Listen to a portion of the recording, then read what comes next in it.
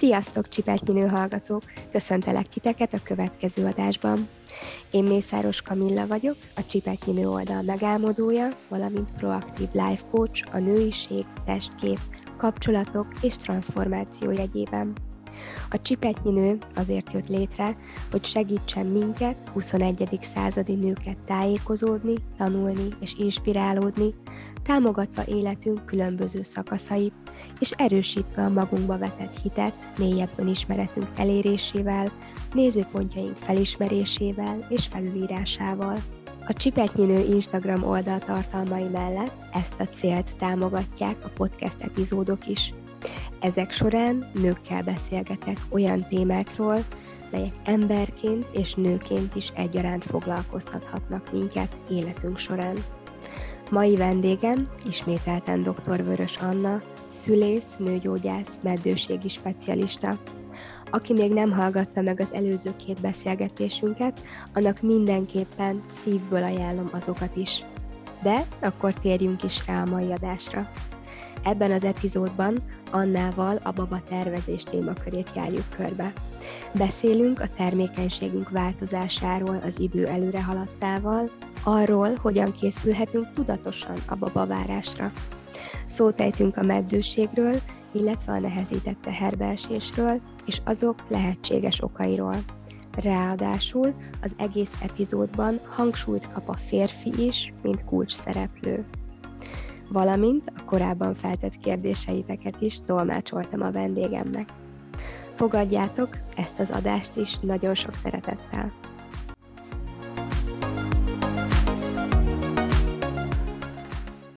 Szia Anna!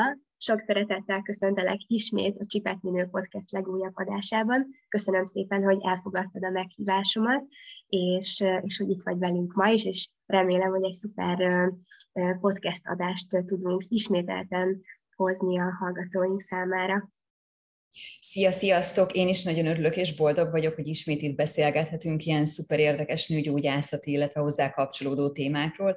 A múltkori felvételt is nagyon élveztem, és szerintem nagyon jó dolgokról beszéltünk, nagyon hasznosakról.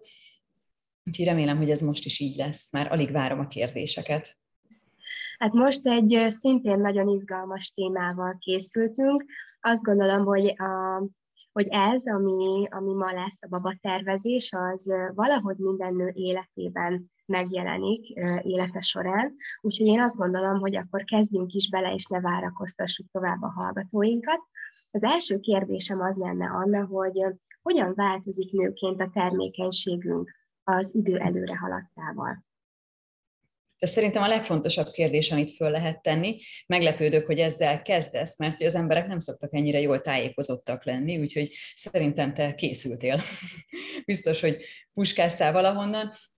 Nagyon-nagyon fontos, tehát hogy az idő előre haladtával csökken a termékenységünk. Ez talán eddig mindenki számára egy ismert tény lehet, de hogy? Nem tudom, hogy itt ugye ez felvételről fog menni, tehát nem tudjuk épp megszavaztatni a hallgatókat, de akkor most talán mondhatom azt, hogy akkor mindenki gondolkozzon magában, és én a gondolatom végén elárulom a válaszokat. Tehát találjuk ki, hogy egy 20-as éveiben járó fiatal hölgynek, fiatal lánynak hány petesejtre van szüksége ahhoz, hogy egy élő egészséges babája legyen. Itt csak a petesejtről beszélünk, minden más rendben van, nincsen anatómiai eltérés, nincs más betegség, egészséges a férje, minden pöpec, ő is egészséges, mégis ilyen mak egészséges helyzetben hány petesejt kell ahhoz, hogy abból egy jó legyen? Ez az első kérdés, mindenki gondolkozzon rajta. Második kérdés, hogy egy nő 30-as éveiben vajon hány petesejt kell ahhoz, hogy egy élő egészséges gyermekünk legyen belőle, illetve hogy vajon ki mit tippel, mi ez a szám 40 évesen. Jó, nézzük csak ezeket a nagyon egyszerűeket, más egészséges és minden teljesen rendben van. Nos, hát akkor elárulom a válaszokat. 20 évesen 3 petesejt kell csak. 3 petesejtből egy nagy valószínűséggel jó lesz, és már össze is jött a kisbaba, ez szuper jó. Egy nőnek a 30-as éveiben viszont már 10 petesejtre van szükségünk, hát ez azért jóval több, ugye, mint a 3. Természetesen más 31 és 39 évesen, tehát ez csak egy ilyen statisztikai átlag körülbelül, amivel lehet számolni, jó? Tehát ezt így senki ne ilyen kőbevésett szabálynak érezze, csak nagyságrendben. És képzeljétek el, hogy ez a szám, nagyon kíváncsi vagyok, hogy ki mit tippelt, hogy 40 évesen mi ez a szám, talán most egy picikét újra lehet gondolni, tehát a 20-as éveinkben volt 3, 30-as éveinkben 10, 40 évesen viszont már 100. Körülbelül 100 petesejt szükséges 40 éves korunkban ahhoz, hogy közülük legyen egy jó, akire nekünk szükségünk van. A másik 99 valami miatt már, genetikai ok miatt már nem jó minőségű. Ugyanez a 30-as éveinkben, tehát kell 10 petesejt, abból egy lesz a jó. A másik 9 az, hogyha csúnyán szeretnénk fogalmazni, akkor kuka. Tehát, hogy abból nem várjuk azt, hogy egészséges embrió, illetve magzat, baba fejlődjön ki. És mondom, más 31 és más 39 évesen, és ezt sem úgy kell elképzelni, hogy valaki elfújja a 40. szülinapi tortáján a gyertyákat, és akkor egy számláló átvált 10-ről 100-ra, tehát ez egy fokozat, de nagyságrendben körülbelül így képzeljétek el. Ugye ezért van az, hogy általában egy hónapban egy petesejtünk érik meg, és hogyha ugye 12 hónap van egy évben, körülbelül az 12 petesejt egy évben, tehát hogyha valaki egy évig próbálkozik, akkor illik, mondjuk attól függ hány éves, ki lehet számolni, hogy akkor hány petesejt várható, hogy azok közül jó volt, ahova még azért be is kell találni. Számomra nagyon meglepő ez az adat, és azt gondolom, hogy a hallgatóink számára is, úgyhogy pont akkor jó, hogy ez a kérdés is itt a babatervezés témájához felmerült. Mindenképpen elgondolkodtató, hogyha azon gondolkodunk, hogy szeretnénk kisbabát, és nyilván akkor el tudunk gondolkozni azon is, hogy hol állhatunk ezen a skálán, attól függően, hogy éppen hány évesek vagyunk.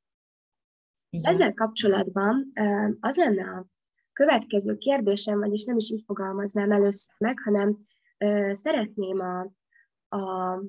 a gyermekáldást két oldalról megközelíteni.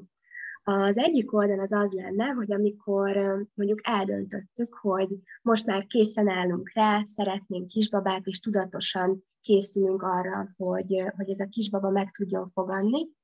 A másik oldal az pedig az lenne, amikor nem terveztük a babát, mégis egyszer csak kimarad a menstruációnk, és azt látjuk a terhességi teszten, hogy pozitív. Ebben a két esetben, az elsőben, amikor tudatosan készülünk a babavárásra, akkor mit tudunk tenni, mivel tudjuk támogatni ezt a folyamatot, és a másik esetben, amikor hirtelen arra rádöbbenünk, hogy úristen, itt van egy pár hetes magzat a szívünk alatt, akkor hogyan tudjuk ezt a folyamatot támogatni, esetleg hogyan tudjuk behozni az elmaradásokat, amiket nem tettünk meg a fogantatás előtt. Kezdjük akkor az elejével, jó? Hogyha valaki tudatosan készül a babára, és egy pár azt mondja, hogy eljött az idő, és akkor szeretnénk egy kisbabát. Mit tegyünk ekkor? Hát először is nagyon fontos, hogyha eznél a gondolatnál már betöltötték a 40. életévüket, függetlenül attól, hogy van-e már korábban gyerekük, akár közös házasságból, akár korábbi kapcsolatból, de már 40 évesek, akkor mindenképpen egy nőgyógyászhoz menjenek el abban a pillanatban. Jó? Tehát a többi esetben ez csak ilyen opcionális lesz. 40 évesen én azt gondolom, hogy ez, vagy a fölött, ez egy kötelező lépés. Jó? Hogyha fiatalokról beszélünk, tehát egy ilyen átlagos 20-as, 30-as fiatal párról, akkor először is nagyon boldogok vagyunk, hogy ők már ennyire előtte terveznek, és hogy szeretnének is ezzel a kérdéssel foglalkozni. Nagyon fontos, hogy előkészítsük a szervezetünket, hogy minél jobb egészségi állapotban legyen mind az édesanyja, mind az édesapa szervezete, amikor a fogantatás megtörténik. Ez az egészség, ez mind valós fizikális egészségre vonatkozik, mind pedig akár lelki egészségre is, tehát hogy pszichésen ez teljesen rendben legyen.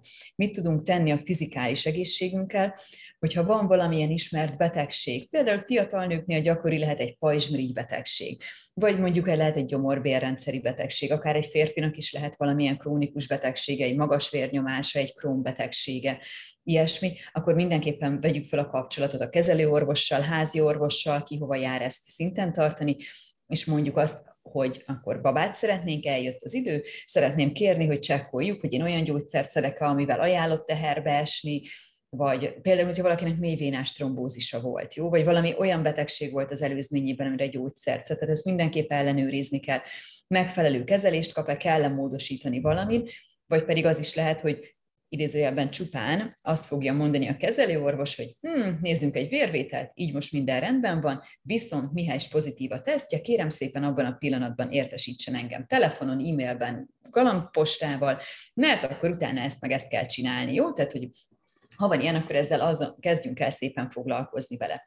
Azt magától értetődő, hogy a káros szenvedélyeket ilyenkor azért tegyük félre, jó? Tehát dohányzást azt mindenképpen fejezzük be, mérsékeljük az alkoholfogyasztást minél minimálisabbra, tehát hogy mondjuk szülinapokon egy 2 pohár bor, vagy karácsonykor azzal az ég egyet a világon semmi probléma nincs, de mondjuk ez a minden hétvégén menjünk el bulizni, vagy minden jó vacsorához ígyunk meg egy üveg bort, vagy akármit, azt azért egy picikét túlzásnak tartanám baba tervezés időszakában, illetve természetesen a drogokat, illetve mást is, hát ezt egyébként is, hát ilyenkor meg aztán természetesen pláne elfelejtünk.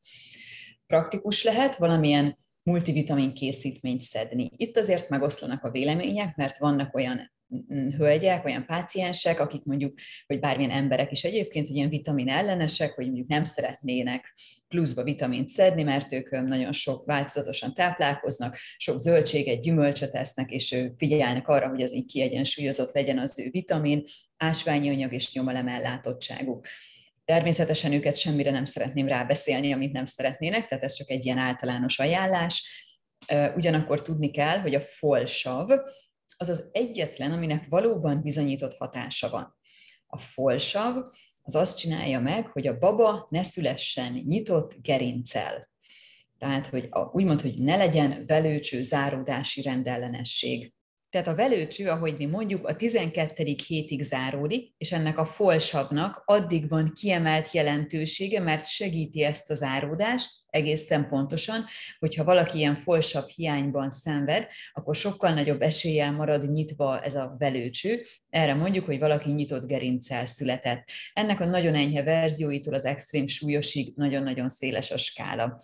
Ezért nagyon fontos, hogyha valaki semmi más nem is, akkor is azt javasoljuk, hogy folsavat szedjen. A legújabb ajánlások szerint leginkább folát formájában, mert nagyon sok nő, klasszikus, nem csak nő, hanem nagyon sok ember, klasszikus folsav formájában nem tudja annyira jól feldolgozni, vagy beépíteni a szervezetébe ezt az egyébként számunkra nagyon fontos vitamint. A másik, amit megemlítenék, hogyha valaki tényleg semmit nem szeretne szedni, és ezen kívül azért még egy valamire rábeszélhető, akkor az mondjuk a D-vitamin lenne, ami nagyon segíti a mi hormonális rendszerünket, illetve a teherbeesésre is jó hatással van, főleg Magyarországon az őszi-téli időszakban, amikor sokkal kevesebb napfényt kap a bőrünk, akkor jót tesz a szervezetünknek, ha egy kis D-vitaminnal megtámogatjuk. Amennyiben valaki nem feltétlen vitamin ellenes, és azt gondolja, hogy egy általános multivitamin sosem árt, vagy mondjuk nem étkezik megfelelően változatosan, nem eszik elég zöldséget, gyümölcsöt, egyébként, mint én, akkor nagyon tudom javasolni neki, hogy választan egy számára szimpatikus multivitamint, amit vagy kiegészít mondjuk folsavval, vagy pedig eleve egy kismamákra specializálódott vitamint választ. Gyakorlatilag minden gyógyszercég készít ilyet, teljesen mindegy, hogy melyiket választja, hozzám is mindig érkeznek a kérdések, hogy melyik a legjobb terhes vitamin, tök mindegy. Teljesen mindegy. Szóval igaziból mindegy, hogy melyik gyógyszercégnek választjuk a készítményét, amelyik szimpatikus, túlnyomó többségében minden többé-kevésbé ugyanaz van, és mindegyik elmondja magáról, hogy miért az övé a legjobb. Tehát, hogy így bátran válaszol mindenki egy szimpatikusat, ami éppen akciós, vagy csörgőt adnak hozzá ajándékba. Talán ami még megfontolandó, hogy amikor valaki a babára készül, akkor van egy-két olyan vitamin, amiket már úgy számoznak gyakorlatilag, hogy van belőle úgynevezett nullás, ami még a várandóság előtt, tehát a 0. ponton javasolt, és utána van belőle mondjuk 1-es, 2-es, 3-as, ez pedig a trimesztereket, tehát a terhesség, a várandóságnak az idejét jelenti, hogy hanyadik trimeszterben javasolt azt szedni. De tegyük hozzá, hogy korábban ilyen nem volt, és akkor is teljesen tökéletes volt minden. Ami még egy trükk lehet, hogyha valaki nagyon szeretné a legjobbat kihozni belőle, hogy mondjuk variálja, hogy havonta más gyártónak választja ki a vitaminját. Úgyhogy ez az, amivel a vitamin ellátottságunkat, nyomelem ellátottságot tudjuk pótolni, amely a táplálkozással esetleg nem elég. De ha már a táplálkozás, akkor nagyon fontos, hogy amennyiben lehetőségünk van rá, mind szeretjük ezeket az ételeket, el tudjuk készíteni, hogy minél több egészséges ételt vigyünk be, lassan felszívódó szénhidrátokat, zöldséget, gyümölcsöt, megfelelő arányban és kiegyensúlyozottan étkezzünk. Erre egyébként dietetikusok, illetve táplálkozási szakemberek sokkal precízebb választ tudnak adni, mint egy orvos, hiszen mi ezt nem tanuljuk kifejezetten, ők pedig ezt tanulják éveken keresztül. Tehát, hogyha például valaki vegán vagy vegetáriánus életmódot folytat, vagy bármi más kifejezett speciális diétát kell tartania, akkor én azt javasolnám, hogy vegye fel a kapcsolatot egy erre szakosodott táplálkozás szakértővel, vagy éppen dietetikussal. Természetesen más, hogyha cukorbetegség van, akkor egyébként is ugye kapcsolatban van vele. Kifejezetten fontos, hogy ne ilyenkor vágjunk bele valami divat diétába, leginkább semmilyen diétába, jó? Tehát ilyenkor csak simán egy abszolút általános egészséges életmódot tartsunk magunk előtt, és azt kövessük. Azt hiszem, hogy beszéltünk akkor arról, hogyha valakinek van betegsége, vagy az előzményben valami gyógyszerszedés, akkor azzal mindenképp kell foglalkozni, elhagyjuk a káros szenvedélyeket, foglalkozunk a táplálkozással, a vitaminokkal, ebből megbeszéltük, mi a legfontosabb, és ugye az életmódhoz hozzátartozik még a mozgás is. Fontos, hogy amit eddig mozogtunk, azt nyugodtan lehet ugyanúgy folytatni. Versenysportnál van egy kis kivétel, de nyilván a versenysportoló az viszont úgyis megbeszéli az orvosával, hogy akkor én most mit és hogy csinálnak, ez azért sportág függő, hogy miről beszélünk. De hogyha valaki nem versenysportoló, nem épp az olimpiára készül, akkor általánosságban elmondható azt, hogy amíg nem esik teherbe, addig nyugodtan folytathatja azt, amit eddig mozgott. Ha valaki eddig nem sportolt semmit, akkor bátran belekezdhet egy bármilyen mozgásformába, ami neki szimpatikus. Arra figyeljen, hogy ez ne egy extrém megterhelés legyen, jó? Tehát ne rögtön a maratonra kezdjünk el készülni, mert azt meg fogja érezni a szervezete. Adott esetben még menstruációs zavarai lehetnek, és a peteérése is zavart szenvedhet, jó? Tehát, hogy így a józan paraszt észhatárait betartva, abból még sose volt probléma, itt se lesz belőle semmi gond. Szóba került az elején a lelki egészség is, beszélgessünk sokat a párunkkal, kinek hogy jó, tehát ugye erre próbáljuk meg felkészíteni magunkat, gondoljuk végig magunkban is őszintén, van-e valami olyan, amitől esetleg félünk, van egy rossz családi sztori, amit az anyuka mindig emleget, vagy éppen valaki retteg a szüléstől, vagy bármi mástól, ezekről beszéljünk, és hogyha azt gondoljuk, hogy lehet esetleg olyan, ami később problémát jelenthet, vagy azért felmerül bennünk ott a kis agyunk eldugott hátsórek eszében, hogy nehogy ez hátráltassa a teherbeesést, akkor adott esetben fel lehet már ezzel keresni egy szakembert is, mentálhigiéniás segítőt, pszichológust, vagy kinek mi az adott problémája, vagy kérdése, lelkészét, vagy bárkit, akihez ő ilyen problémával, vagy kérdéssel tud fordulni. De ha már a párunkkal beszélgetünk róla sokat, azzal is sokat tehetünk, nem csak a teherbeesés esélyét segítve, hanem később a családdá válást is. És természetesen ebben ne csak magunkra, nőkre gondoljunk, hanem hallgassuk meg a párunkat is. Neki esetleg milyen félelme van ezzel kapcsolatban, náluk milyen családi sztorik vannak, akár pozitív, akár negatív irányban. Jó, és akkor azzal tudunk utána igazán jól családdá válni. Ha már a férfi szóba került, akkor a babatervezésnél, akik ilyen ügyesen, tudatosan készülnek a babára, sajnos egy covidos időszak után meg kell említeni azt, hogyha valaki volt covidos, tehát átesett a fertőzésen, férfiről van szó, nem oltás, hanem lehet oltás is, de tehát hogyha a fertőzésen átesett, most már bizonyított tény, hogy a COVID, tehát a vírus, maga a vírus, a koronavírus be tud menni a herékbe, és ott a spermáknak a mennyiségét és mozgékonyságát tudja rontani. Ebben már biztosak vagyunk. Körülbelül az emberek, vagy a férfiak 25%-ában. Nem kizárt, hogy okoz más huncutságokat is, erre még én nem tudok jelenleg, amikor ezt a felvételt készítjük, konkrét hivatkozást mondani, vagy írásos bizonyítékot, de a mennyiséget és a sebességüket biztos, hogy rontja. Ezt jelenleg egy átmeneti változásnak gondoljuk, de mivel ezek ugye még, amikor ezt a felvételt készítjük, tehát még nincs, tehát 2 éve van koronavírus, tehát hogy ez a fajtája, Nincs róla még olyan messze menő tudásunk, tehát én jelen pillanatban a legjobb tudásommal azt tudom javasolni a hallgatóknak, hogyha férfi átesett koronavírus fertőzésen, és most szeretne babát, akkor előtte legalább egy alapspermaképet csináltassanak, mert ne az legyen, hogy próbálkoznak sokáig, és akkor utána kiderül, hogy hoppá, nála egyébként pont valami tartósabb eltérést okozott. Nem tudjuk még, tehát ezt akit érint, az tartsa rajta a híreken a szemét, mi is ezt tesszük, és figyeljük a nemzetközi kutatásokat, hogy minél pontosabb infót tudjunk mondani. Hát ez a vége, ez nagyon meglepő volt számomra, nem feltétlenül töltötte jó érzéssel. Nem jó érzés, és nagyon sok embert érint, de pont ez az, amit mi is tapasztaltunk, még ugye amikor egy évvel ezelőtt is már tehát még a Lombik Centrumban dolgoztam, de már volt a Covid, hogy más paraméterét is azt feltételezzük, hogy rontotta a spermáknak, de erre még egyelőre nem láttunk tudományos kutatást, illetve valóban mi is azt látjuk, hogy ez átmeneti. De azért nézzük meg, tehát azért ezt a vírust nem ismerjük még. Olyan hosszú távú szövődmények jönnek még most ki, amik nem hangzanak jól. Tehát nem csak a férfi nemzőképességre vonatkozóan, hanem idegrendszeri és egyéb olyan szövődmények, amiknél tehát nagyon sok minden, még évekkel később fogja a világ megtudni azt, hogy akkor mi ez, mit okoz, hogyan tudjuk kezelni, hogyan tudunk védekezni ellene. Szóval, hogy ez egy ilyen nagyon fontos üzenet szerintem, amit még nem tudnak elegen. Akkor reméljük a legjobbakat, és reméljük, hogy tényleg ez csak egy átmeneti állapot, és utána pedig minden vissza tud állni a rendes kerékvágásba. Így van, mi is ebben bízunk. Válaszolok a második kérdésedre is, hogy mit csináljon az, akinek egyszer csak pozitív lesz a terhességi tesztje, és egyébként nagyon örül neki. Beszéljünk arról ugye, hogy nagyon örül neki. Beszéljünk erről, tehát hogyha valakinek pozitív a terhességi tesztje, és egyébként nem számított, nem készült ennyire tudatosan a babára, és ne adj Isten például dohányzik, vagy ilyesmi, hát akkor azt abban a pillanatban hagyja abba, és utána sem alkohol, sem drogok, tehát mindenféle káros szenvedélyt szépen tegyünk félre. Kávét lehet inni, jó? Tehát, hogy az nem muszáj, az csak ilyen napi 1-2 csészére csökkentsük körülbelül, hogyha esetleg valaki annál többet iszik rendszeresen.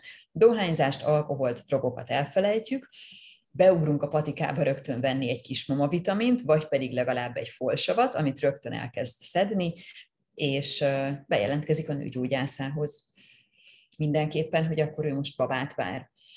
Ezt az előbb el is felejtettem mondani, mert annyira ugye csak a nő és a férfi irányából, tehát az életmódról beszéltünk, hogy természetesen, hogyha valaki tudatosan tervezi a babát, akkor is praktikus elmenni a nőgyógyászához, és átbeszélni mindent, hogyha nem volt egy éven belül rákszűrése, akkor legyen egy friss rákszűrése, beszéljék át a nőgyógyászával, mondja el, hogy babát terveznek, és a nőgyógyász nagyon sok kérdést fog feltenni, milyenek a menstruációi, előzményekről, stb.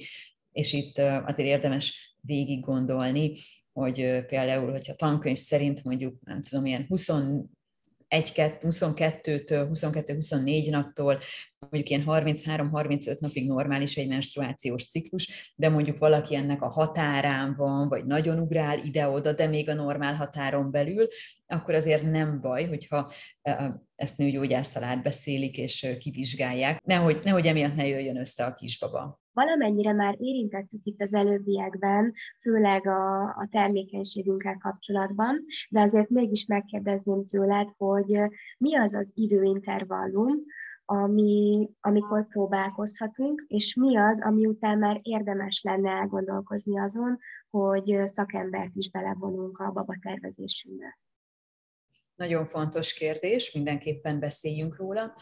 Általában az 1 évet szokták mondani, tehát hogy 1 év az, ameddig 2 egészséges fiatal párnál, illetve egy párt, tehát egy egészséges fiatal párnál körülbelül 1 év az az idő, ameddig javasoljuk, hogy otthon lehet próbálkozni. Ennyi szokott lenni a hírekben és a cikkekben, de ehhez nagyon fontos hozzátenni, hogy ez 35 éves korig van így. Tehát 35 éves korig mondjuk azt női oldalon, hogy akkor ő fiatal, és hogyha 1 év alatt nem jön össze a baba, akkor orvoshoz kell fordulni.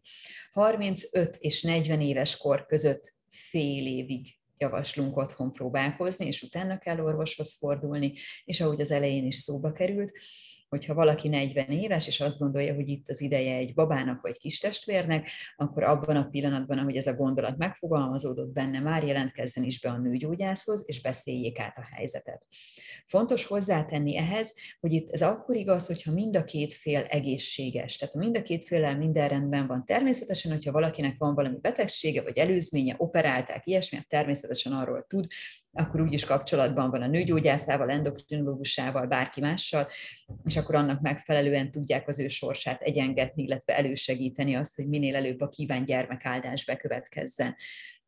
De ilyenkor érdemes elgondolkozni például ezeken a menstruációs dolgokon, rendellenességeken, vagy éppen jellemzőkön, ami, ahogy az előbb is mondtam, lehet, hogy még benne van a normál tartományban. De ha valaki azt gondolja, hogy az én menstruációs ciklusom lehet, hogy mindig rövidebb, jóval rövidebb, mint a többieknek, vagy hosszabb, bár azt olvasom az interneten, hogy rendben van, de mégis aggódok egy kicsit. Vagy mondjuk önszorgalomból csinál otthon ovulációs teszteket, vagy bármilyen más termékenységi módszert alkalmazva azt tapasztalja, hogy neki minthogyha nem lenne peteérése, vagy túlnyomó többségében azt látja, hogy neki nincs peteérése, hogy bármi más, ami miatt úgy ott bujkál a kis ördög benne, vagy így csak így elbizonytalanodik, hogy ha lehet, hogy nálam ez mégse jó, akkor ez nem egy kötelező dolog, hogy kötelező kivárni az 1 évet, előtt nem lehet nőgyógyászhoz fordulni.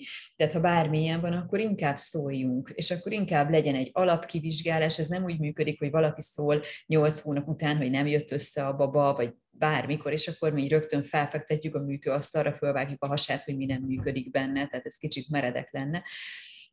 Tehát, hogy természetesen akkor tényleg csak nézzünk 1-2 alapvizsgálatot, ami személyre szólóan a nála feltételezhető, amennyiben van egyáltalán ilyen, de mondjuk feltételezhető leggyakoribb problémát szeretné kiszűrni. És akkor ezekkel el lehet indulni. És tényleg lehet, hogy akkor valami minimális gyógyszerbeállítás szükséges, vagy éppen annyi sem, mert kiderül, hogy minden rendben van peteérés, csak mondjuk rosszul végezte az adott peteérés mérés módszert, vagy neki igen, mindig hosszabbak a menstruációi, és neki igen, ettől még nincsen PCO-ja, neki még ettől minden rendben van peteérés, rendben vannak a hormonjai, úgyhogy nem is kell tovább izgulni, mi is visszaengedjük, hogy akkor várjuk vissza kisbabával. Szóval, hogy így 1 év, fél év, illetve azonnal, 35 év, 40 évnél van a határ, 35 évnél és 40 évnél van a határ, de gondoljuk végig, hogy biztos, hogy minden területen egészségesek vagyunk, és biztos, hogy minden jól működik-e a szervezetünkben. Ugyanígy gondoljunk a párunkra is egy kicsit, ő is egészséges, szed egy gyógyszert, van esetleg valami olyan hobbija, foci, olyan munkája, bármi, aminél a herék sérülhetnek, volt-e korábban herediszérműtéte, vagy ilyesmi, hogyha ilyen felmerül, akkor őt azért indítsuk el rögtön egy ilyen, legalább egy alapspermavizsgálatra, 1-2 esetleg speciális kiegészítővel, de ezt már át tudják beszélni nőgyógyásszal vagy andrológussal. Illetve, hogyha úgy alakul, hogy a párunk akármilyen női életkorban, de a párunk 40-45 év fölötti, akkor viszont rá már az idősebb életkor szabályai vonatkoznak, tehát akkor őt is illik egy ilyen spermavizsgálattal elindítani. Még az 1 év előtt természetesen, tehát már a próbálkozás gondolatától.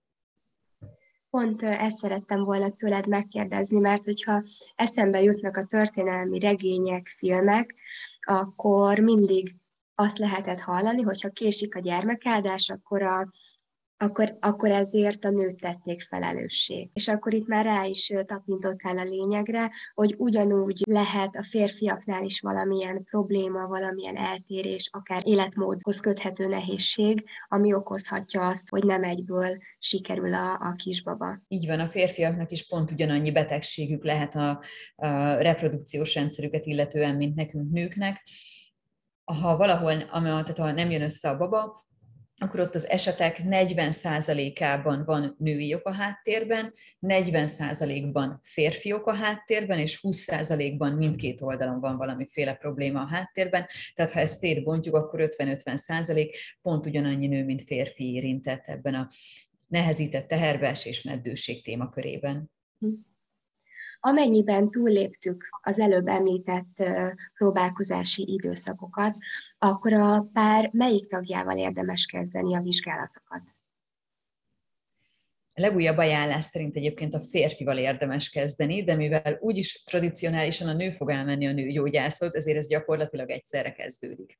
Tehát úgy indul, hogy ugye a nő vagy a pár elmegy a nőgyógyászhoz, a meddőségi termékenységi specialistához, ahol egy nagyon hosszú beszélgetés van, és onnan már irányítani fogják a férfit egy spermavizsgálatra, meghatározott személyre szabott esetleg kiegészítő dolgokkal, illetve adott esetben már, hogyha lehetőség van erre a rendelőben, akkor már ezzel az első hosszú beszélgetéssel együtt, annak a végén történhet egy női alapvizsgálat. Ha erre nincs lehetőség, vagy nem olyan a rendelőnek a felkészültsége, nem olyan a szisztéma, akkor viszont utána meg kell beszélni egy új időpontot arra, hogy a női alapnőgyógyászati vizsgálat, ultrahang, illetve a kenetvételek azok mikor történjenek meg. Kvázi egyszerre indul a két fél kivizsgálása. Az előbb említetted a meddőséget és a nehezített teherbeesést.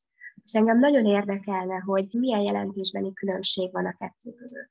Anélkül, hogy nyelvészkednék, szerintem óriási nagy különbség van a kettő között, és erre tényleg hogy szokták mondani, nyelvtan nácik valószínűleg sokkal pontosabb definícióval tudnának szolgálni, mint én. Ez az angol száz irodalomban egyébként egy sokkal szebb kifejezés, ugye az infertilitás, az a meddőség, és van a szubfertilitás, amit magyarul képtelenek vagyunk normálisan kifejezni, ez a nehezített teherbeesés, teherbeesési nehezítettség, termékenységbeli probléma, tehát hogy csak így körül tudjuk írni valahogy, és ugye a fertilitás, tehát hogy ez az a termékenység.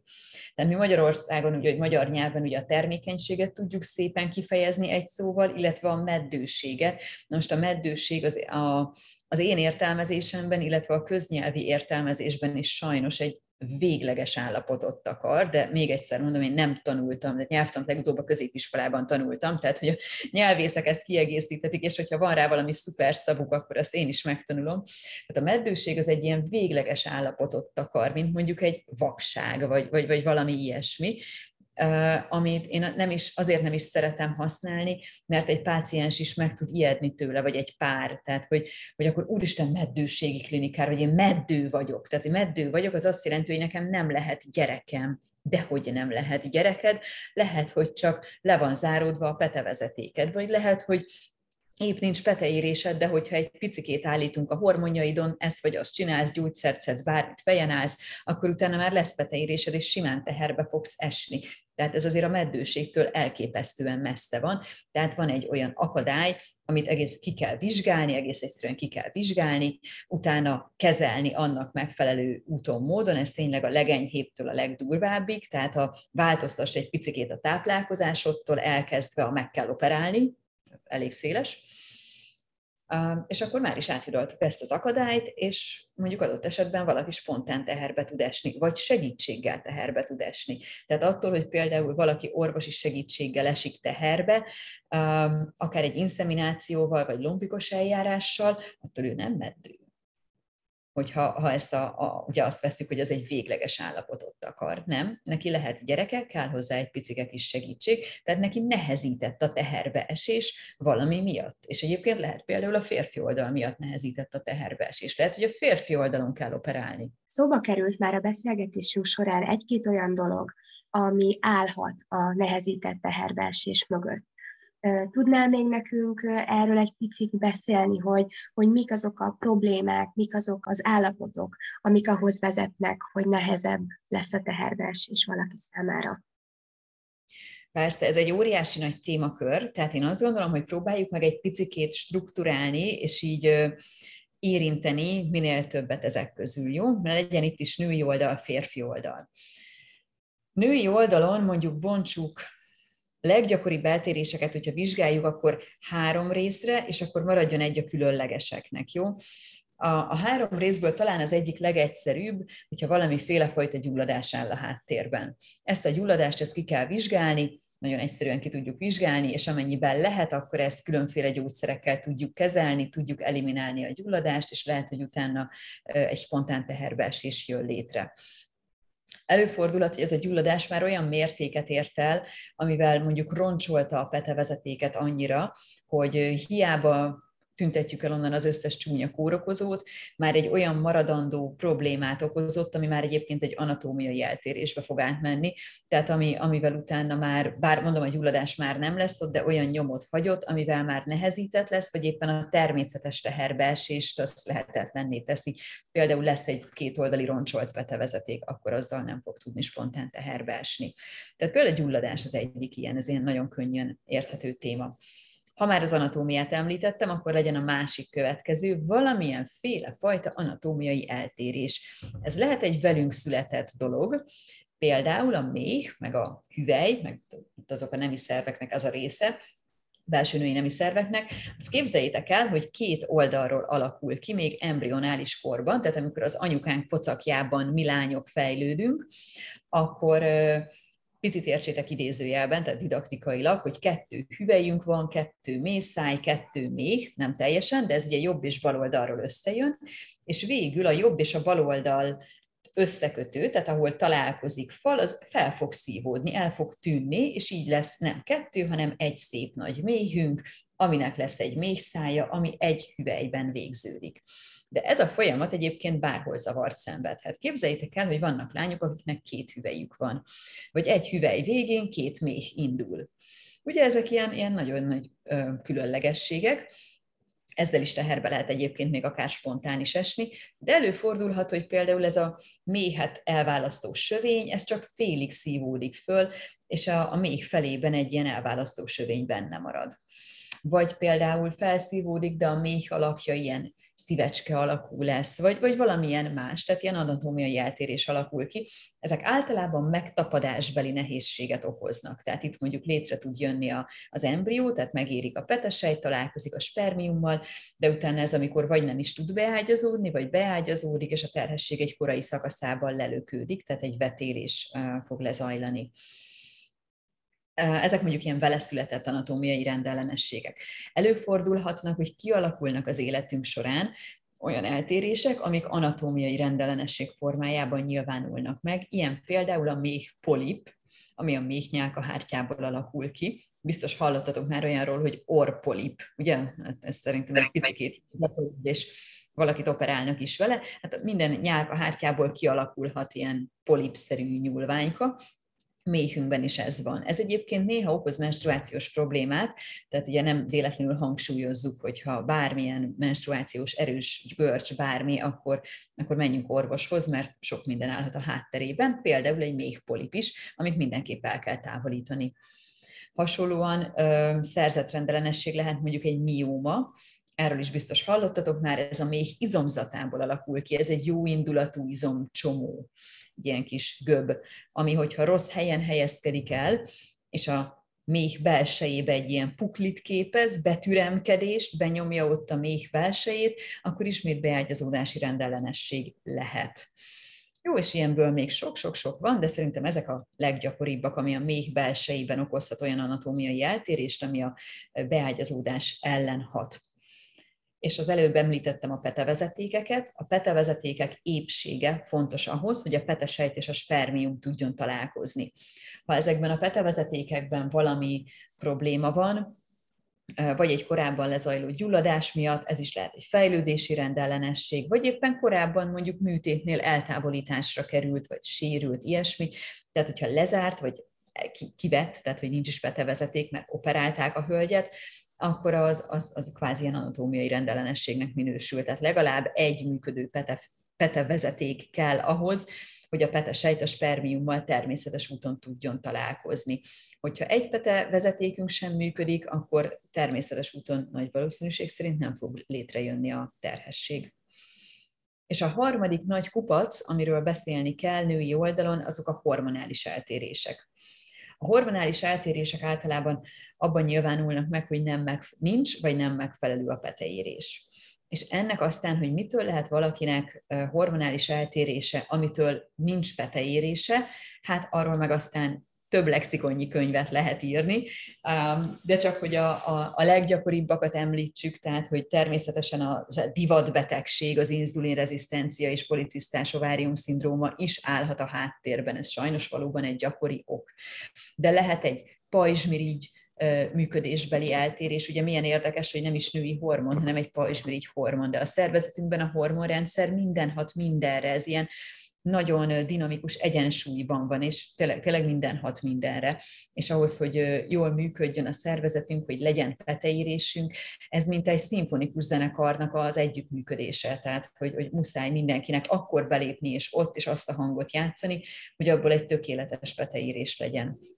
Így például a pajzsmirigy is problémát jelenthet, de lehet valakinek magas a prolaktinja, tehát egy tejelválasztó hormoneltérés is lehet a háttérben, és még sok minden más is. Nagyon fontos, hogy milyen a petefészkeink állapota, ugye ez az életkor előre haladtával merül ki, de sajnos már a 30-as éveiben járó nőknél is előfordulhat úgynevezett korai petefészek, kimerülés. Ez is egy hormonális probléma lehet, és még sok minden más. Tehát ez a 3 nagy téma az, amit ki kell vizsgálni, mondjuk női oldalon, hogyha valakinél nem jön össze a baba, tehát hormonok, anatómia, gyulladások. És akkor ezt mondtam, hogy akkor legyen egy különleges csoport, amiről szerintem most csak érintőlegesen tényleg 1-2 szóban beszéljünk, amiket már nem vizsgálunk első körben, ritkább dolgokat szűrnek, de azért ott lehet a háttérben, tehát például genetikai rendellenességek. Ugye, az nem rögtön erre gondolunk, hogy akkor valakiben valami genetikai huncutság van, egyéb receptoriális eltérések és sok minden más is. Közben eszembe jutott, hogy az anatómiai eltéréseknél nem említettem 2 dolgot, amit most beszéljünk át. Ugye az egyik az endometriózis, ezt nem is tudom, hogy hol lenne didaktikusan jó említeni, de mindegy, tehát emeljük ki az endometriózist, az egyébként több ponton hat a termékenységre, tehát az is egy nagyon fontos téma, illetve hogyha valakinek már volt valamilyen nőgyógyászati beavatkozása, például egy elhalt terhességnek az orvosi eltávolítása, vagy annak a tisztulásának az elősegítése, vagy esetleg korábban volt egy nem kívánt terhessége, aminek egy abortusz lett a vége, vagy bármi miatt egészségügyi kaparása, ilyesmi, tehát hogy előfordulhatnak olyan beavatkozások, minek kapcsán lehet olyan hosszú távú szövődmény, vagy állapot, tehát kialakulhat egy olyan állapot így az évekkel később, vagy hónapokkal, évekkel később, ami nehezíteni fogja a teherbeesést. Nem biztos, hogy ellehetetleníti, de nehezítheti a teherbeesést, például egy nagyon elvékonyodott méhnyálkahártya. Jó, tehát, hogy nagyon, nagyon sok ilyen van, ezért fontos, hogy ezt rendesen kivizsgáljuk. Nézzük a férfiak oldalát is. Így van. A férfiaknál klasszikusan egy spermaképet szoktunk nézni, ez a klasszikus spermakép, SPG-nek, spermatogramnak rövidítjük, megnézzük, hogy hányan vannak a srácok, hogy mozognak, tudják-e, hogy merre van arccal előre, tehát célirányosan mennek-e, vagy csak körbe-körbe rohangálnak és kergetik a saját farkukat, illetve, hogy mennyire jó képűek. Ez az alap, amit megnézzünk. Ezeket mondhatjuk úgy, hogy ezek az alapfizikai tulajdonságok, belenéz a vizsgáló, tipikusan egy biológus, embriológus végzettségű kolléga a mikroszkópba, és elmondja nekünk ezeket a paramétereket. Ezen kívül, ha már valaki utána nézett, akkor biztos tudja, hogy számtalan más, úgymond funkcionális, biokémiai tulajdonságát tudjuk vizsgálni a spermiumoknak. Ezeket ilyen 3-4 betűs rövidítésekkel rövidítjük, nem kell megtanulni őket, nem írunk belőle dolgozatot, megígérem. Ezek közül azt kell tudni, hogy Isten ments, hogy valaki az összeset a 0. ponton kivizsgáltassa, mert az így inkább pénzkidobás, mint értelmes. Tehát az beszélj át vagy nőgyógyásszal, tehát meddősségis nőgyógyásszal, vagy andrológussal, hogy szükséges-e egyáltalán valamit kivizsgáltatni a 0. ponton, amikor még csak keressük az okot, vagy pedig nem kell, elég először egy sima spermakép, és akkor majd megyünk tovább. Ezek között az extra tulajdonságok között tudunk olyat vizsgálni, hogy mondjuk hogy tud termékenyíteni ez a spermium. Bele tudja-e fúrni a kis buksiját a petesejtnek a membránjába. Milyen az ő, már a spermiumnak, milyen a DNS integritása, tehát milyen a DNS töredezettsége, hogyha a másik irányból szeretnénk mondani. Illetve vannak-e ellenanyagok például, amik összecsapzódást képezhetnek a spermiumok között, illetve sok más egyéb. Ja, talán ezek a leggyakoribbak, amiket lehet vizsgálni. Alapspermakép az, amivel mindenképp el kell kezdeni. Fontos, hogy kivégzi a vizsgálatot, tehát én mindig szoktam javasolni, hogy lehetőleg olyan biológus, embriológus végezze, aki lombikcentrumban dolgozik, vagy legalábbis így napi kapcsolatban van ezzel a témával, és én ezt a DNS fragmentációs vizsgálatot, amit itt említettem, én ezt sokszor szoktam javasolni elvégezni, illetve a másik a HBA, ez a hialuronsav-kötő képessége a spermiumoknak, ez azt mutatja meg, hogy tud hozzá kapcsolódni a petesejthez. Ezt is szoktam javasolni, bár a legújabban a DNS-t jobban javasolják, mint a HBA-t, de szerintem mind a kettő fontos. Értem. Egyébként akkor szerintem ez egy nagyon jó pont ahhoz, hogy áttérjünk a hallgatói kérdéseinkre, mert jó pár héttel ezelőtt megkérdeztük a hallgatóinkat, hogy mire lennének kíváncsiak, és mit szeretnének tőled megkérdezni így a podcasten keresztül, és érkezett is 3 olyan kérdés, amit szerintem ide tökéletesen be tudunk illeszteni, és akkor mondanám is az elsőt. Egy hallgatónk azt kérdezte, hogy a szemmel láthatóan kevés sperma az intőjel lehet-e babatervezéskor? Igen. Igen. Igen. Tehát Igen. akkor mindenképpen érdemes egyből szakemberhez fordulnunk. Így van, tehát hogy foglaljuk. Amit talán jó tanácsnak tényleg el tudok mondani, hogy nem muszáj rögtön andrológushoz menni, azért, mert nagyon kevés, tehát az andrológus az olyan urológus, akinek andrológiai másodszakvizsgája van, nincs belőlük sok az országban, és irgalmatlanul leterheltek. Tehát, hogy tényleg ilyen nagyon hosszú idő, amíg be lehet hozzájuk jutni, mind állami, mind magánban tényleg. Tehát, hogy ez egy nagyon hosszú várakozási lista van.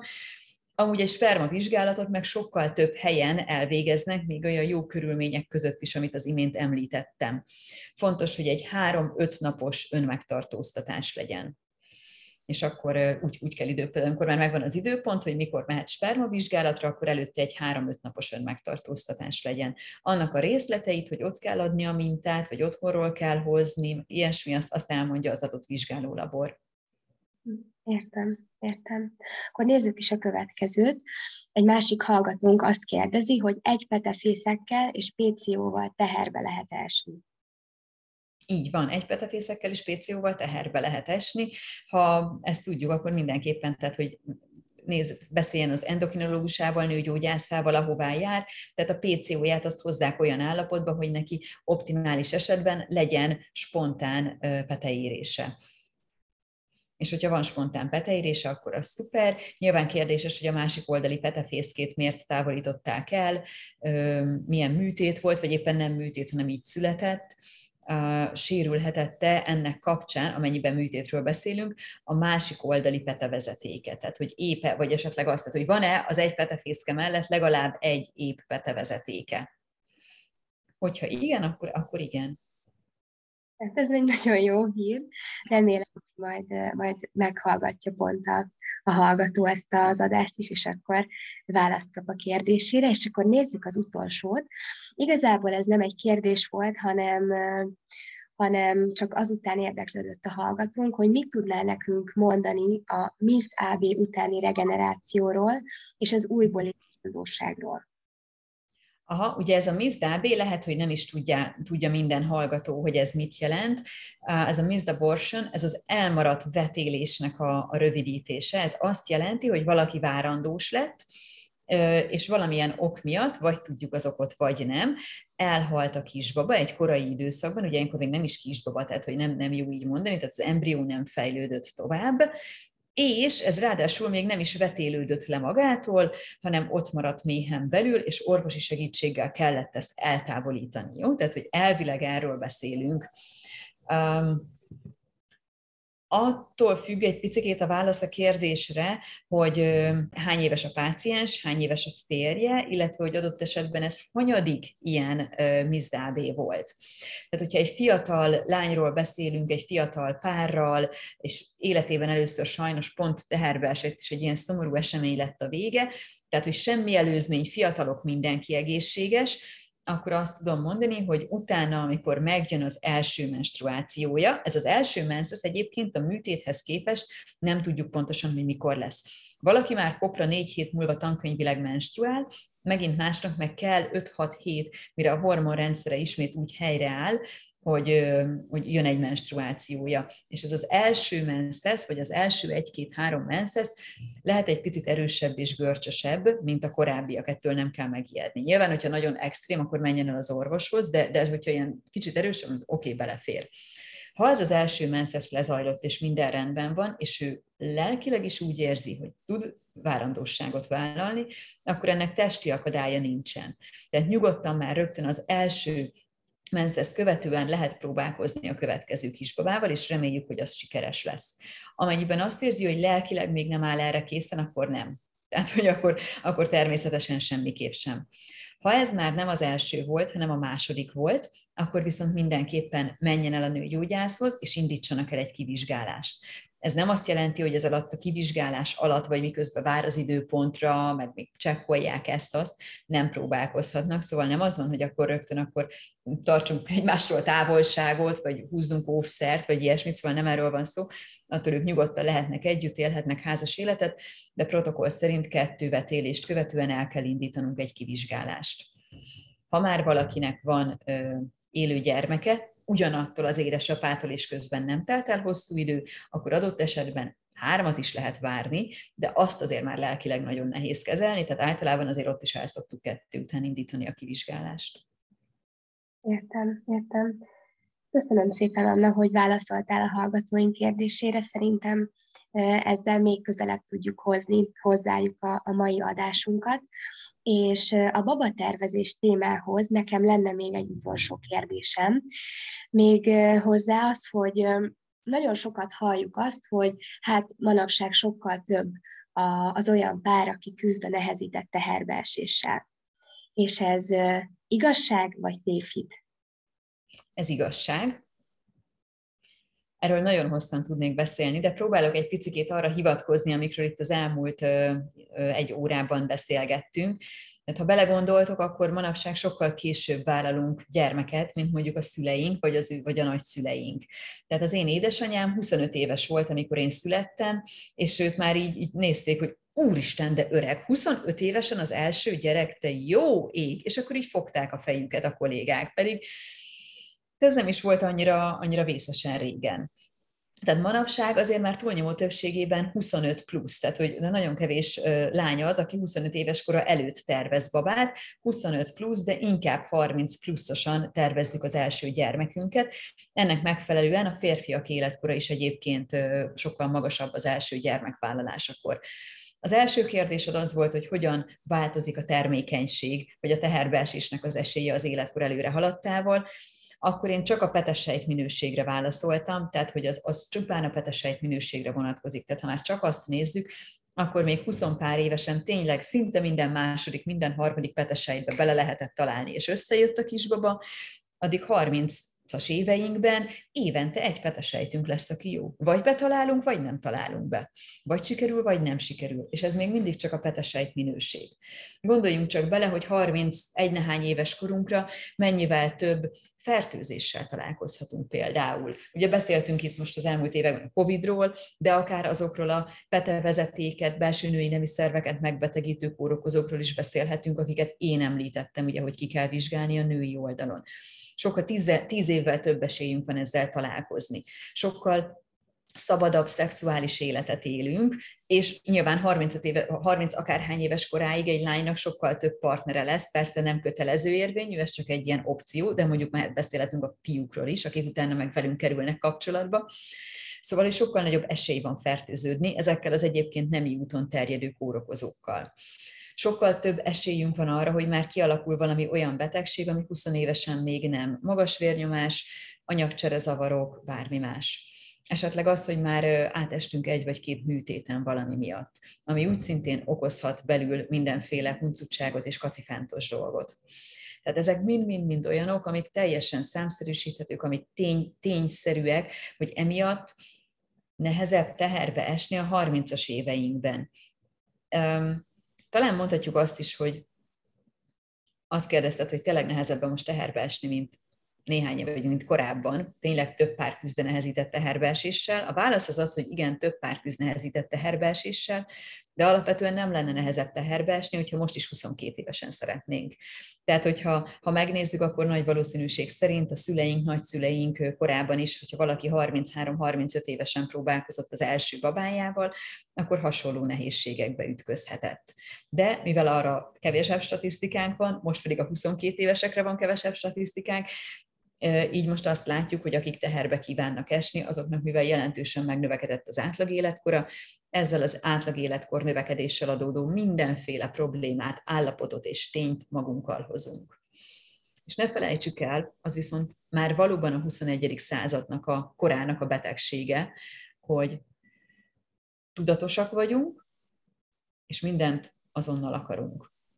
És ezt a kettőt egyszerre tudjuk csinálni. Tehát pontosan tudjuk azt, mint ahogy te is, vagy ti is, gondolom a hallgatók is, hogy van egy tervük, leérettségiztek, szeretnének elvégezni XY képzést, iskolát, bármit, közben ilyen és ilyen gyakorlaton részt venni, ilyen skilleket kialakítani magukban, ezt meg ezt megtanulni, nyelveket tanulni. Tehát, hogy tudjuk, hogy megfelelő kitartással, tanulással, amikor oda tesszük magunkat, akkor el fogunk érni valamit, és utána el tudunk helyezkedni az adott munkahelyen, el tudjuk érni azt, hogy nem tudom, milyen pozíciónk lesz, milyen fizetésünk lesz, veszünk egy lakást, vagy bérlünk egy jobb lakást, és így megy az életünk. Megismerkedünk a szőke herceggel a fehér lovon, akkor is eldöntjük, hogy most ez nagyon jó, hát akkor most összeköltözünk, most akkor már közösen bérlünk egy albérletet, megkéri a kezemet, összeházasodunk, vagy még utazgatni akarunk egy kicsit, vagy éppen mi a cél, veszünk egy saját lakást már az albérletből, vagy éppen egy autót,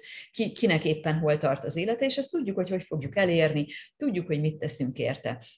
És amikor megkérték a kezünket, és megvolt az esküvő, hát akkor nyilván szóba kerül a kisbaba, amit mind a ketten nagyon szeretnénk, és eldöntjük, hogy jó, hát akkor itt majd nem tudom, nyáron van az esküvő, decemberig még el vagyunk, és akkor ott januártól majd akkor úgy elkezdünk próbálkozni. És akkor ott letesszük a fogamzásgátlót, vagy nem húzunk óvszert, vagy bármi más, és akkor azt gondoljuk, hogy akkor jöhet a kisbaba. És eddig minden ment az életünkben. Eddig tanultunk, és elvégeztük az egyetemet, tanultunk, és letettük a nyelvvizsgát, kitartóak voltunk, és megkaptuk az előléptetést a cégnél, jókat főztünk, és megtartottuk a pasit, de a kisbaba az nem biztos, hogy így fog jönni. És ez különösen azoknál, akik így kifejezetten így élik az életüket, és ilyen a lelki beállítottságuk, ilyen a személyiségük, nagyon nehéz. Tehát, hogy oké, nem húzunk óvszert, vettem terhes vitamint, nem, eddig se dohányoztam, eddig is egészségesen éltem, most már hétvégente sem iszok egy pohár bort az ebédhez, eddig is eljártam edzeni, most már még inkább figyelek magamra, veszek ovulációs tesztet, vagy valamilyen termékenységi módszert követem, és nézem, hogy minden oké-e, és tényleg annak rendes módja szerint él, és akkor egész egyszerűen nem érti, hogy miért nem jön össze a kisbaba. És azért, mert ilyenkor türelmetlenek vagyunk. Mert egy év alatt, egy petes 30-as éveinkben, egy-két petes lesz az, aki megfelelő a számunkra. Egy hónapban 20% esélyünk van teherbe esni. Egy év alatt gondolhatnánk azt, hogy ez 12x20, hát matematikában nálam járatosabbak mondják, hogy ezt nem így kell számolni, valóban nem így kell számolni. Egy év alatt körülbelül 80% esély van teherbe esni. 5-ből egy párnak nem fog összejönni valószínűleg a kisbaba egy év alatt. És ez akkor, hogyha mind a ketten maximálisan egészségesek. És nagyon sok olyan állapot és betegség van, amiről nem is tudjuk, hogy bennünk vannak, hogy létezik, csak akkor, amikor már elkezdjük kivizsgálni. Szóval ez nagyon nehéz. Egyébként én is ilyen voltam. 2 hónap után ki voltam borulva, hogy megjött a menstruáció, meg utána 3 hónap múlva, meg 4 hónap múlva is, meg 5 hónap múlva is, és nagyon sok hasonló lánnyal, hasonló párral találkozom, hogy ez a mindent megteszünk, minden oké, tök szuper, és hát tudjuk, hogy még nem telt el az egy év, de hát nem jött össze.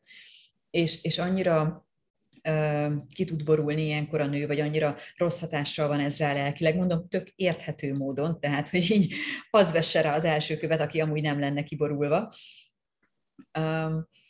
hogy ez utána kontraproduktív lesz. Tehát ez utána már annyira tudja hátráltatni a többi hónapot is. És ez nehéz. És ez egy mókuskerék. És ebből nehéz kikerülni. Régebben ilyen kevésbé volt. Ott a szüleink összeköltöztek, volt egy szakmájuk, vagy nem, vagy egyetemen, főiskolán, együtt voltak, nem is védekeztek, vagy csak úgy e-mailámmal, és nem is figyelték, élték az életüket. És akkor egyszer csak összejött a kisbaba, és ők nem számolták a hónapokat, meg nem nézték, hogy 3 hónap vagy másfél év telt el. Nyilván, ha valaki már összeházasodott és utána, az más. De úgy egyébként. És utána megszületett az első gyermek, és utána ugyanúgy élték az életüket, és egyszer csak összejött a második. Nem élték ennyire terv szerint és program szerint, hogy na akkor most elkezdjük, és körülbelül eddigre össze fog jönni. Szerintem nagyon sokan így működünk. Igazából, ha belegondolok, akkor én is így működöm. Nekem is megvannak a terveim, és én is pontosan úgy gondolom, hogy ha én megteszek mindent, akkor utána az sikerülni fog. És eddig, az eddigi 25 évem alatt ez így is történt.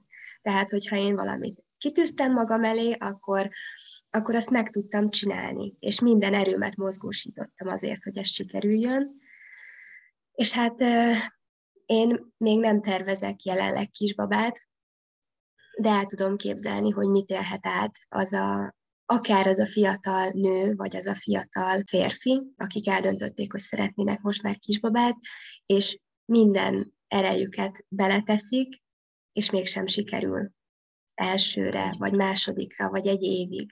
Biztos, hogy egy nagy lelki megterhelés lehet ez. Így van, és gondold el, hogy egy évig nem sikerül, és attól ő még lehet, hogy tök egészséges, és minden oké. Csak éppen abban a szerencsétlen 20%-ba esett bele, akinek a következő 2 hónapban jönne össze a baba. De már egy évet is végigcsinálni úgy, hogy neked nem jön össze, ez gyilkos.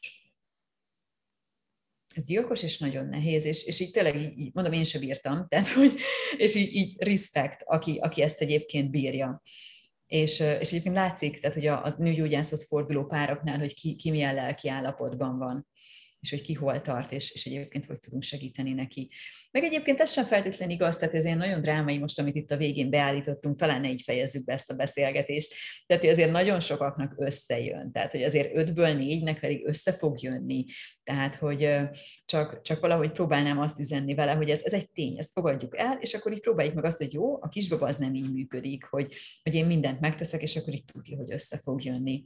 Tényleg, ahogy kérdezted az elején, tehát gondoljunk bele azokba, akik így nem is tervezik a babát, buliznak agyba, főbe, cigiznek, bármit, és így egyszer csak ott van, hogy te pozitív a tesztem, olyan ki az apja? Tehát... Én kívánom minden hallgatónknak, aki babát tervez és babát szeretne, hogy ez minél könnyedebben sikerüljön, minél örömtelibb esemény legyen a baba érkezése. És nagyon szépen köszönöm, Anna, hogy beszélgettünk erről a témáról. Szerintem ez egy kifejezetten nagyon-nagyon jó adás lett, ráadásul egy olyan témában, amit, mint az elején is mondtam, tehát minden nő valamikor az élete folyamán foglalkozik ezzel, és gyakorlatilag mondhatjuk, hogy ugrik erre a témára, hiszen engem is érdekel, annak ellenére, hogy jelenleg most 25 évesen még nem ott tart az életem, hogy anyuka legyek, de nagyon-nagyon foglalkoztat ez a téma. Főleg most, hogy képzeljétek el, hétvégén családi összejövetelünk volt, és egy 2 éves kisfiúval tölthettem a szombati napot, és hát egy csodálatos élmény volt, és csodálatos dolog volt, és a mai napig nézegetem a kis képeket és felvételeket, amiket aznap csináltunk, és hát megdobbant a szívem nőként. Úgyhogy tényleg csak köszönni tudom neked ezt az adást. Nagyon szívesen is azt kívánom, hogy mindenki, aki ezt kívánja, hogy legyen babája, akkor nem sokára már ez ilyen 1-2 éves kisfiúval vagy kislánnyal tölthessen egy hétvégét, és lehet, hogy sajátja legyen. Anna, ránk még vár egy rész, az állandó kérdések része, amit eddig még nem készítettünk el, mert mindig máshogy jött ki az adásunknak a vége, de hogyha gondolod, akkor most megbeszélhetnénk az állandó kérdéseket. Beszéljünk róla, persze, nagyon szívesen. Szuper! Ugye ezek az állandó kérdések arról szólnak, hogy minden egyes podcast vendégemnek felteszem ezeket, és akkor egy ilyen nagyon szép lekerekítése van az adásainknak ezzel, és akkor az első kérdésem az, és erre nagyon kíváncsi vagyok, hogy mit szeretsz a legjobban abban, hogy nő vagy? Elárulom, hogy Kamilla elküldte nekem előre ezeket a kérdéseket, és nagyon sokat gondolkoztam azon, hogy mit szeretek abban, hogy nő vagyok, és arra jutottam, hogy igaziból nekem nincs ilyen. Tehát, hogy így én nem azért szeretem magam, vagy amit csinálok, mert nő vagyok. Tehát, hogy én nem érzem azt, hogy ehhez ez kapcsolódik. Uh-huh. Én imádom a munkám, imádom a gyerekeim, imádom a férjemet, nagyon szeretek együtt csomó mindent csinálni, de én nem tudom, én nem érzem azt, hogy ez összefüggésben van azzal, hogy bármi is az, tehát hogy bármi azért van, mert én nő vagy. Szóval így nekem nincs ilyen. Akkor nézzük is a második kérdést. Milyen szépségápolási rutint vagy termékeket használsz a mindennapokban? Te figyelj, én ebben is nagyon rossz vagyok. Tehát, hogy szerintem én ilyen teljesen antinőt hozok, pedig egyébként nem igaz, mert szeretek csinosan öltözködni, meg egy csomó ilyen dolgot. Szépségápolási rutinban nagyon rossz vagyok. Nem csinálom meg azt, amit a Cosmopolitanban leírnak. De az a jó, hogy a hugomnak legalább van többek között egy kozmetikus végzettsége is, és dolgozott különféle ilyen arcápolás technikai helyeken, és ő mindig odaadja nekem, hogy mit kell használnom. Szóval nagyon jó helyzetben vagyok, mert a tesóm mindig tudja nekem hozni, hogy mivel nem tudom, tisztítsam le az arcomat, akkor annak van egy ilyen lemosója, amit mindig a zuhanyzásnál szoktam használni, én általában reggel zuhanyzom, és akkor azzal lemosom az arcomat, és akkor van egy tonik, ami ilyen ezüstionos, vagy valamilyen, nem tudom milyen ezüstös tonik, amit kifejezetten szeretek, és akkor mindig valamilyen arckrémet használok hozzá. És én este nagyon rossz vagyok, mert én este semmit nem csinálok, pedig tudom, hogy kéne. Szuper! Jól van. Akkor nézzük az utolsó kérdést. Mit üzennél a mai 20-as éveikben járó fiatal nőknek? Hát ehhez azt kéne tudnom, hogy ők mire gondolnak. Tehát, vagy hogy mit üzennék a 20-as éveimben járó magamnak. Én talán annyit, hogy nem tudom, hogy aggódnak-e, de ha aggódnak, akkor ne aggódjanak annyit, ne agyaljanak annyit, és biztos, hogy minden jó lesz úgy, ahogy történik. Tehát, hogy még nagyon sokszor szerintem nem tudjuk, hogy mi miért történik velünk, akár egy szakítás, akár egy olyan, hogy nem vesznek föl oda, ahová egyébként szeretnél menni, és valami menekülő útvonalat kell találnod, akár átmenetileg, amíg nem vesznek föl mondjuk arra az egyetemre, amit szeretnél, vagy arra bármire, akár ez egy tartós út lesz az életünkben. Szóval, hogy nekem nagyon sok ilyen tehát egy-két ilyen kifejezett meghatározó dolog volt az életemben, amit tényleg ez az ilyen Atya Úristen teljesen összeesek, és nekem itt most így befellegzett, és ennyi volt az életem, és akkor én mostantól kezdve ez borzalmas lesz, ez mondom, mind szakításban, mind munkahelyben, mind mindenben, és minden egyes ponton rá kellett, hogy jöjjek, nem rögtön, de egy évvel később, vagy jóval később, hogy Úristen, hogy én ebből mennyit tanultam, erősödtem, és hogy igaziból pont meg tudom mondani, hogy igen, ezen a ponton mondjuk egy elképesztően jó irányt vett az életem. És hogyha ez nem történt volna meg velem, akkor mit tudom, én nem tartanék ott, ahol vagyok, nem jöttem volna össze azzal a fiúval, vagy éppen nem kaptam volna meg azt a másik munkát, nem tettem volna szert ilyen vagy olyan skillre, szóval, hogy így, jó, persze tudom, hogy az ember utólag mindent megindokol magának, de még ha így van, akkor is, legalább ne aggódjatok. Tehát, hogy így előbb-utóbb rá fogtok jönni, hogy ez miért volt jó, miért kellett így történnie, és higgyétek el, hogy úgy lesz a legjobb, ahogy történik.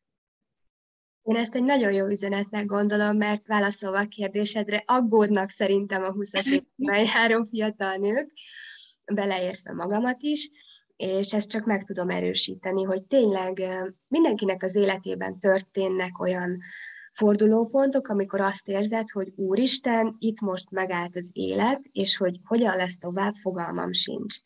Aztán mégis sikerül felállni, mégis sikerül tovább menni, és 1 év, 2 év távlatából visszanézve azt a konklúziót tudjuk levonni, hogy hűha, ez igazából hozzátett az én életemhez és a fejlődésemhez. És megnyitott olyan kapukat, amire nem is gondoltam volna. Pontosan, tehát hogy ezt tényleg így gondolom, és átéltem néhány tényleg ilyen nagyon meredek eseménnyel, és fantasztikus. Úgyhogy nyilván attól még izgulni fogunk, de jó lesz. Hát Anna, te jössz most egy kérdéssel nekem. Húha! Annyira most így a fiatalok, 20-as éveiben járó lányoknak az életébe ment bele, hogy most így teljesen ez van a fejemben, pedig engem igaziból az érdekelt volna, hogy melyik volt a legmegdöbbentőbb dolog, amiről beszéltünk, és így én mondtam neked, és nem gondoltad volna. Hát a termékenységünk az idő előre haladtával az nekem így nagyon megdöbbentő volt, és emlékszem, hogy amikor mi legelőször beszéltünk erről, akkor én egész este ezt ecseteltem a páromnak, hogy te ezt gondoltad volna, hogy ez tényleg így van, és úristen, hát én már 25 éves vagyok. Ez volt a legmegdöbbentőbb, mert ez tényleg olyan arcúcsapásként ért, hogyha belegondolok, és látom az életemet, meg amit az előbb beszélgettünk, hogy a terveim, meg hogy mit, hogy az egyetem, a stb., a munka, a karrier, azt, hogy még nyilván én is szeretnék egy kicsit világot látni, de közben azért már vágyom arra, hogy megállapodjak, és mint ahogy mondtam, tehát a kis unokatesom teljesen elvarázsolt a hétvégén. Szóval, hogy azért úgy megdöbbentő, hogy én 5 év múlva 30 éves leszek. És akkor, és hogy minden hónap, minden év előre haladtával változik a testem, és változik az a képesség, ami velem van, és bennem van, de azért mégiscsak, hát mondhatjuk, hogy gyengül. Így van. Tehát még ne temesd magad, jó?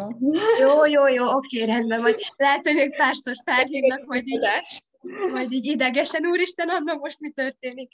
Szóval nem vagyok megijedve, de azért így a barátnőimmel is szoktunk beszélgetni arról, hogy hát ki, mikor, mit tervez. Van is olyan az ismeretségi körömben, akinél cisztákat találtak, már nagyon-nagyon ilyen műtétei voltak, és akkor szoktunk ezekről beszélgetni, hogy hát ki mivel küzd, és ki mivel él, és hát hogyan fog majd belevágni a babatervezésbe. Úgyhogy ennyi lenne, amit én ehhez hozzá tudnék most itt tenni a végére. Jól van. Nagyon érdekes volt ez így nekem is. Köszönöm szépen. Én is köszönöm. Remélem, hogy a hallgatóinknak is nagyon tetszett, hogyha igen, akkor mindenképpen keressetek meg minket Instagramon, Facebookon, bárhol. Az eddigi podcast adásokat meg tudjátok hallgatni YouTube-on. YouTube-on még láthattok is minket, bár Annánál már úgy látom. Sötétedett, és így nem tudok több fényt csinálni. Nem baj, de igazából még most is tökre jól láthatnak téged a hallgatók. Egyébként pedig megtalálható a Csipetminő Podcast Spotify-on, Apple Podcast-en, Google Podcast-en és még egy csomó más podcast applikációban. Úgyhogy tartsatok velünk legközelebb is, és hallgassátok meg az előző podcast adásokat. Legyen további szép napotok, sziasztok! Köszönöm, hogy itt lehettem. Sziasztok!